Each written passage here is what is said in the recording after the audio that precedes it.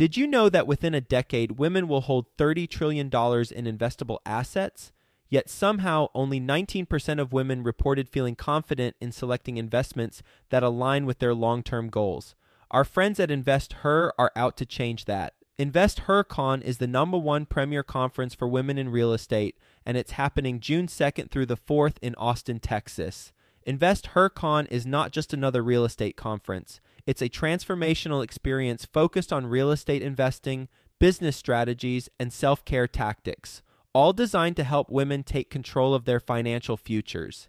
Gain the knowledge and skills you need to grow your portfolio and build a sustainable business, all while connecting with over 500 women who are playing at the same level. To learn more and to get your tickets, visit investorcon.com today and use the code 100BESTEVER to get $100 off your ticket. That's InvestHer, H-E-R, con.com, promo code 100BESTEVER to get $100 off your ticket. Quick disclaimer, the views and opinions expressed in this podcast are provided for informational purposes only and should not be construed as an offer to buy or sell any securities or to make or consider any investment or course of action. For more information, go to bestevershow.com. Even if you get something off market, even if you don't think the broker knows anything or that it's a principal-to-principal transaction, there's probably a reason that cap rate is what it is. So be careful. Welcome to the Best Ever Show, the world's longest running daily commercial real estate podcast. Our hosts interview commercial real estate experts every day to get you the best advice ever with none of the fluffy stuff. Best ever listeners, welcome to the Best Real Estate Investing Advice Ever Show. I'm Slocum Reed, and today I'm here with Brian C. Adams. Brian is based in Nashville, Tennessee. He is the president and founder of Excelsior Capital, an owner, operator, sponsor of commercial, light industrial, flex space, and medical office properties. Their current portfolio consists of $275 million in gross assets under management. Brian, can you tell us a little bit more about your background and what you're currently focused on? Yeah, absolutely. And thank you for having me. Originally from New York, I married a Nashville native. We met in college up in the Northeast. We both did the graduate school thing up there. Moved to Nashville 15 years ago. My wife's family has a single family office based here in Middle Tennessee. That's what got me into commercial real estate and private equity and exposure through my father-in-law and our CIO. Learned about the business through the LP lens. Started a firm 11 years ago now with my partner. And we have done many different things over the years, but the current situation and focus, like you mentioned, is we are a pure play syndicator, raising capital on a deal-by-deal basis from accredited investors. So you guys moved to Nashville before it was cool. Yeah, very much so. Well, it was getting cool in the mid-2000s, but it certainly was not what it is today, which is just frankly incredible to see what's happened. For someone like my wife who grew up there in the 80s, it's mind-blowing, honestly. I believe it for sure. You were introduced to real estate investing in general and commercial real estate through your wife's parents' family office. So, Brian, being a host of the Best Ever podcast, and for our avid listeners, we're connecting the dots in our heads right now unfairly because I haven't asked questions that I should ask. So let me ask, why is it that introduced you to commercial real estate investing? And why is it that a few years after that, you started your own firm? I grew up in a very comfortable financial household. My father was a successful attorney. My mother, child psychologist. But we didn't talk about money in our home, and certainly not alternative investments or private equity. It wasn't the conversation around the dining room table. So when I became a member of the board as an ex officio officer. Which board? The board of the family office. Okay. Yeah. I learned about all these things that I hadn't known about before, honestly. This whole world of private investing and entrepreneurship was not something that I was terribly familiar with. So that's ultimately what opened up this window for me into this world. And then I very quickly became enamored with real estate, specifically as an asset class and as an operating company opportunity. And that's what originally was to source opportunities for the family And then it became friends and family. And at this point, we have a pretty broad network of investors that we partner with. Broad network of investors. Does the OG family office still invest in your deals? Are you attracting other similar sized family offices? Or are you looking particularly at individual accredited investors? They still do invest. I have to pitch them the same as anybody else. They don't have any special economic rights or control rights. They don't own my GP or anything like that. They typically do participate, but not every deal. Profile-wise, I'd say 80% of our capital comes from 20% of our investors. So we have a number of larger families or RIAs, multifamily offices, or group of ultra high net worth individuals who typically are the anchor investor at any given opportunity. And then 20% of the equity is probably 80% of our investor base who are accredited investors, high net worth individuals. Brian, let's dive into the weeds a little bit here. I'm a commercial multifamily guy, also residential multifamily. I have some joint venture partnerships. I've never raised passive capital before. So I'm curious, also based on my experience with the interviews that I've done for the Best Ever podcast, there are a lot of syndicators, sponsors, who give preferential terms to someone like a, quote, anchor investor, the way that you just used the term. So I'm curious, you referenced the Pareto principle that 80% of your capital is coming from 20% of your investors. A couple of questions here. Are your, quote, anchor investors getting preferential investing terms? And also, if 80% of your capital is coming from 20% of your investors, why not just focus on that 20% to make capital raising easier for you? First question, sometimes. Depends on the opportunity, depends on the investor profile. We certainly are open to it if we think it's going to be a long-lasting relationship and more of a programmatic relationship. Obviously, I've got to be wary as an operator or sponsor to make sure that I can manage my overhead costs. I have 10 folks that I need to make sure that I can feed them all. So it's always a balance, but we're certainly open to it, and we have done in the past. A couple of things in response to your second question. One would be, one of the reasons I like syndicating is because I'm not beholden to a certain group of LPs. Because sometimes those LPs can realize that they have leverage in that relationship, and it can be a dynamic that's not great in my experience. So I always wanted the ability to go out and backfill a position or not have to rely on a very discrete set of LPs. Now, there's certainly some downsides to that, but it's just the way that we've structured the platform. And I also created the company to give people access and opportunity. And I don't want that to just be given to a select population set. I think a larger cohort deserves to have access to these type of opportunities. That makes a lot of sense. I've also interviewed limited partners or limited partner cohorts who do specifically that. They try to corner deals so they can get better returns for themselves and for their investors. So I totally get where you're coming from there. Light industrial, flex, and medical office. What markets do you all invest in? Being based in Nashville, we have a preference for the Sun Belt. So Texas, Tennessee, Florida, the Carolinas, Atlanta. But we have a mandate to be opportunistic and go where we find good deals. So we're in a number of markets in the Midwest, for example, and we continue to go where we find opportunity. But the majority of it is in the Sun Belt region. Opportunity has driven you to the Midwest. What does that look like? Yeah, I think that oftentimes some of these markets get painted with a fairly broad brush of being in the quote unquote Rust Belt or out of favor because they're not in the Sun Belt. So it creates pricing inefficiencies and pricing dynamics that you can take advantage of. So we're in places like Minneapolis, Detroit, Cincinnati, Kansas City, those type of markets. And you have to be careful because you don't necessarily have the demographic tailwinds that you do elsewhere. But if you pick and choose, you can find good investments there. I'm based in Cincinnati. If I can ask, what do you have here? We own the legacy office building that we bought pre-COVID in Blue Ash, and it's done really well, actually.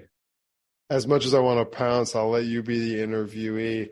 Brian, for those who do not know, why has an office building done well in Blue Ash in this era of hybrid work and remote work? Different markets respond differently to these type of macro events.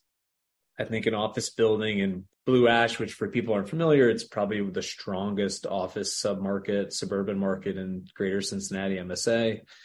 Very different than in Midtown Manhattan or downtown San Francisco. Or downtown Cincinnati, for that record. Yeah, or CBD Cincinnati. So you don't have any new construction really that's come online there in the last 20 plus years, aside from maybe some build-to-suits or some corporate relocations, owner-occupier type stuff.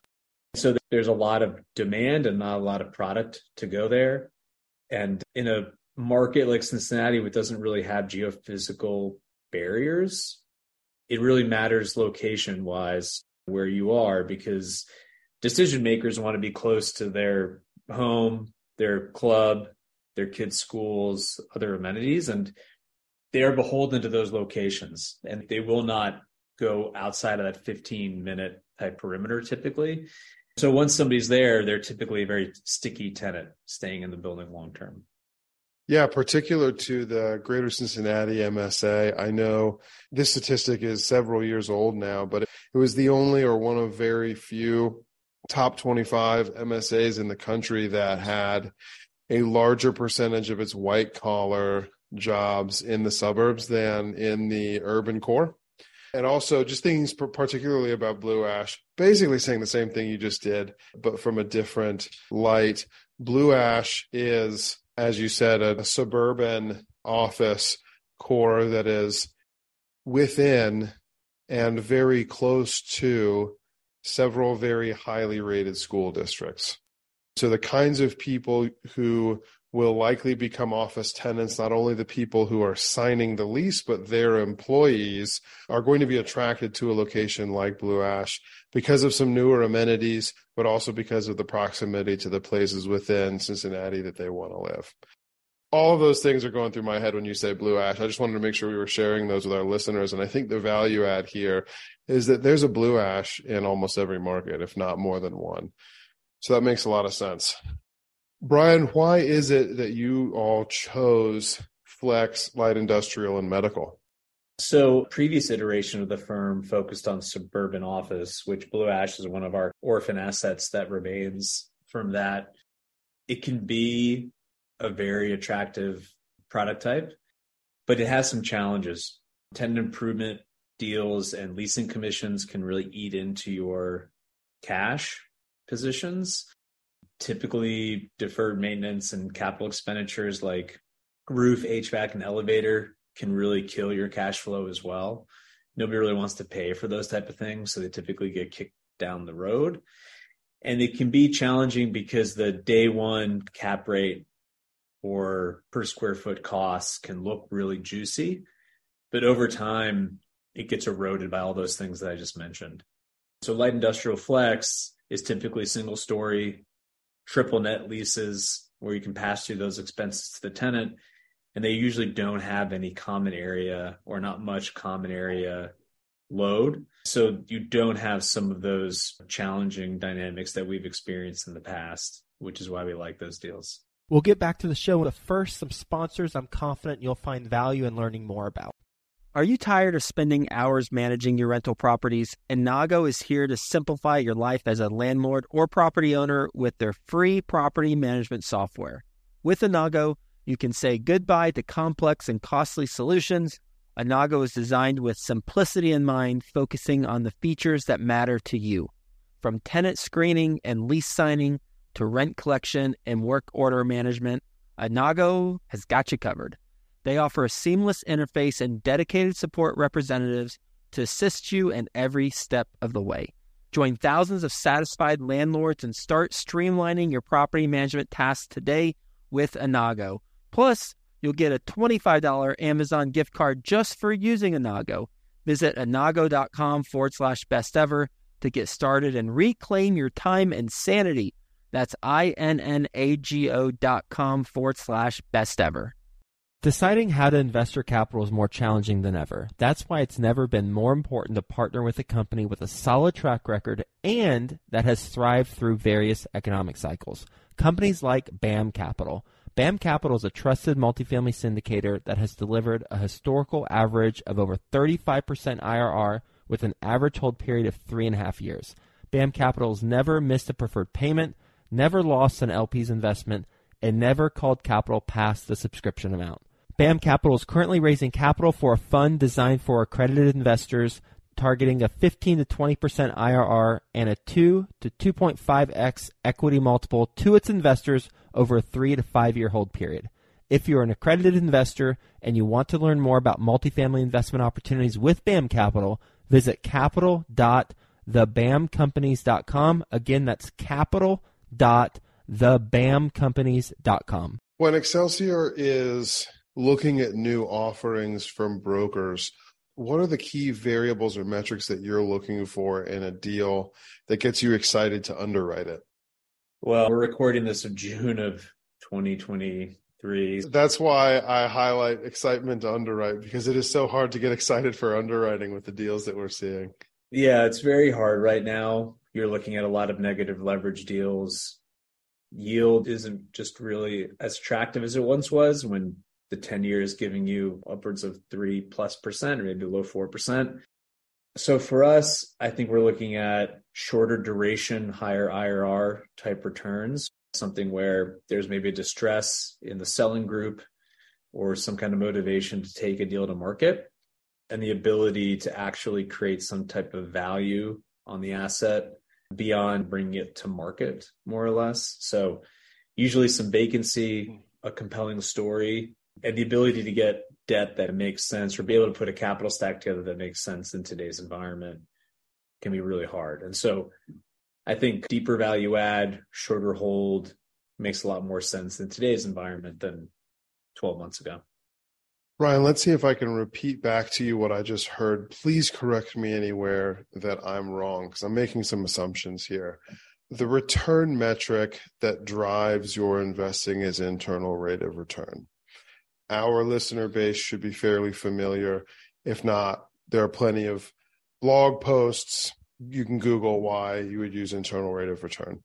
In today's market, in order to achieve the IRRs that you all target, you're looking at assets that will be more distressed day one, that lend themselves to a really solid IRR with a short hold period and a disposition as soon as you achieve stability or optimal occupancy, and you put together the trailing 3, 6, 12 month that you need in order for brokers to be able to pitch you as a stable cash flowing asset. Correct me where I'm wrong here, Brian. It seems like you'd be taking a little more risk now to get that same IRR that you were looking at from a longer hold period, a more value add, stable style of investment from 2, 3, 4 years ago. Correct. Have you acquired any projects like this thus far? We closed a deal in Charleston, South Carolina, that was on this profile 30, 45 days ago. Gotcha. Tell us about it.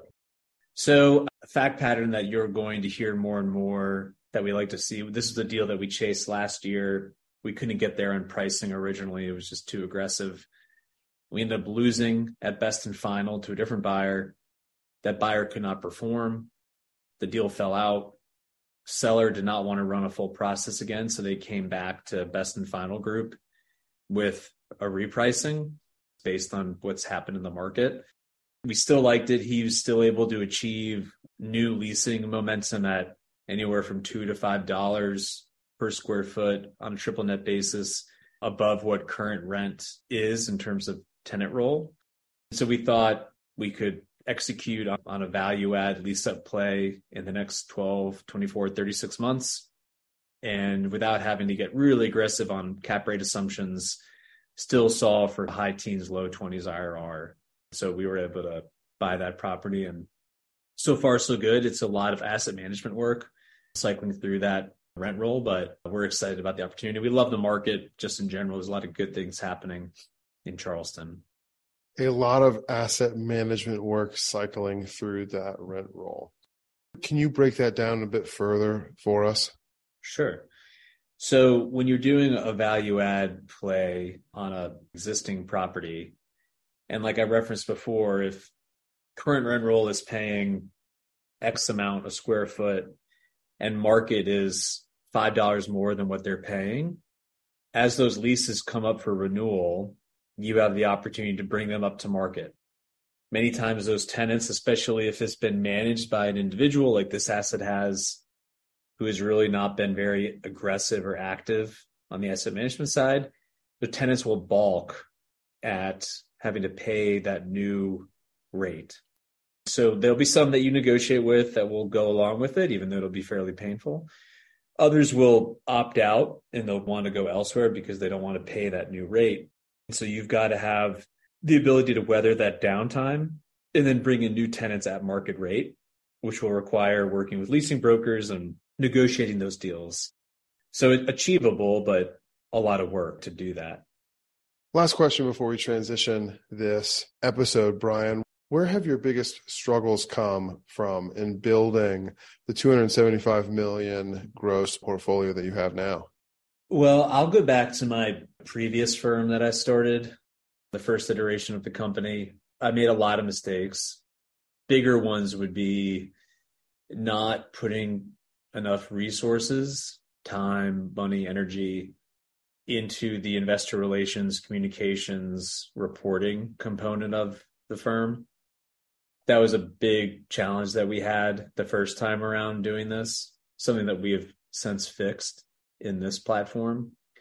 But it's just paramount, especially when you're working with a large group of individuals, to manage those relationships. That was a big one. I think just overall and generally, the realization that you are a real estate professional, you're looking to execute on these real estate investments. But regardless of the real estate side of it, you're also starting a small business and you have to deal with HR, marketing, sales, etc., all these other things that really have nothing to do with real estate itself. But the reality is that roughly, I think the most recent stat is 84% of businesses in America fail within 3 years. So you're taking real estate risk, you're taking startup risk. And those are two very different risk profiles, and you're combining them together. And I don't think kind of LPs ask a lot of questions around that when they should. And it can be very challenging. What are some questions you think LPs should be asking in that case? Kind of like what I referenced. What does your tech stack look like? What is your investor relations portal? How does it work? Why do you use it? What do you like about it? What is your CRM? What does your ability to raise capital look like? How big is your team? How long have they been with you? And I actually wrote a series of blogs around this question. One was about tech stack. The other was, I think people should ask GPs what their Uber rating is, because the way that people treat a driver that they may never see again, I think dictates a lot of what their value system looks like and morality. I was wondering where you were going. That's like Uber ratings for GPs. I've never. Oh, gotcha. Right. Yeah, yes. It can be a proxy for a lot of things that are totally very hard to find or discover quickly. And then the other would be when you ask for an investor referral, I'm going to give you somebody that's pretty happy with me probably, right? Yep. So ask for an investor referral from someone who's in a deal that's not going well, because we all got them. And then if you really want to get creative, you can try to ask for a referral to a former employee. And you can ask that person what it was like to work in the firm, what the culture was like, what the relationships were like, what they think. Harder to do, especially with NDAs, et cetera. But I think those are the type of questions that I'd be asking. That makes a lot of sense. Brian, are you ready for the best ever lightning round? Let's do it. What is the best ever book you recently read? Outlive by Peter Attia. Tell us about it. He's a health and wellness expert, concierge medicine, and goes through this thesis of if you want to live to be 100, it's not really a matter of what your life span looks like, what your health span is. how you can maintain a certain level of wellness and live longer. And I think the most compelling part is the last chapter, which goes into mental health and wellness and more of the psychological components of living well. It's very profound. Nice. What is your best ever way to give back? I'm a huge believer in education. And so most of my giving and philanthropy goes towards my children's school. They go to a K through 12 co-ed private school here in Nashville, which is the most diverse school in the state of Tennessee. And the ability for it to be that diverse hinges on people who can giving. Roughly 84% of overhead is paid by tuition. The rest is made up for by individuals and families that donate to the school. And that's where the majority of my efforts and focus go. Nice. Brian, on the properties you have acquired, what is the biggest mistake you've made and the best ever lesson that resulted from it? Biggest mistake I made would be alluding to, or kind of in reference to what I alluded to earlier, which is being fixated on that day one per square foot cap rate, because it can be a value trap. That sounds like the lesson. What was the mistake? The mistake was executing on that deal. Once you acquire something, you're married to that basis for the whole time that you own it. You can never escape it. So you acquired based on a day one cap rate that didn't hold weight through the life of the deal. And the resulting lesson is place less weight on the day one cap rate and more weight on, I imagine based on our conversation thus far, maintenance items, especially larger, potentially deferred maintenance items, elevators, HVAC, and roof. Correct. Even if you get something off market, even if you don't think the broker knows anything or that it's a principal to principal transaction, there's probably a reason that cap rate is what it is. So be careful. And Brian, what is your best ever advice? I will use the advice that I was given in law school, which is the best piece of advice that I was ever given is don't listen to other people's advice. Focus on your own book. Nice. And where can people get in touch with you? Very active on LinkedIn. If you just look up Brian C. Adams, Excelsior Capital, give me a shout, connect with me, drop me a note. Be happy to help any way that I can. Nice. That link is in the show notes. Brian, thank you. Best ever listeners, thank you as well for tuning in. If you've gained value from this episode, please do subscribe to our show. Leave us a 5-star review and share this episode with a friend you know we can add value to through our conversation today. Thank you and have a best ever day. Hi, best ever listeners. Joe Fairless here again. And one last thing before you go, would you like to receive a short weekly email with proven tips from experienced investors, free tools and resources, and a roundup of the week's most relevant news and best ever content? Well, if so, join the community of nearly 15,000 commercial real estate passive and active investors who receive the best ever newsletter.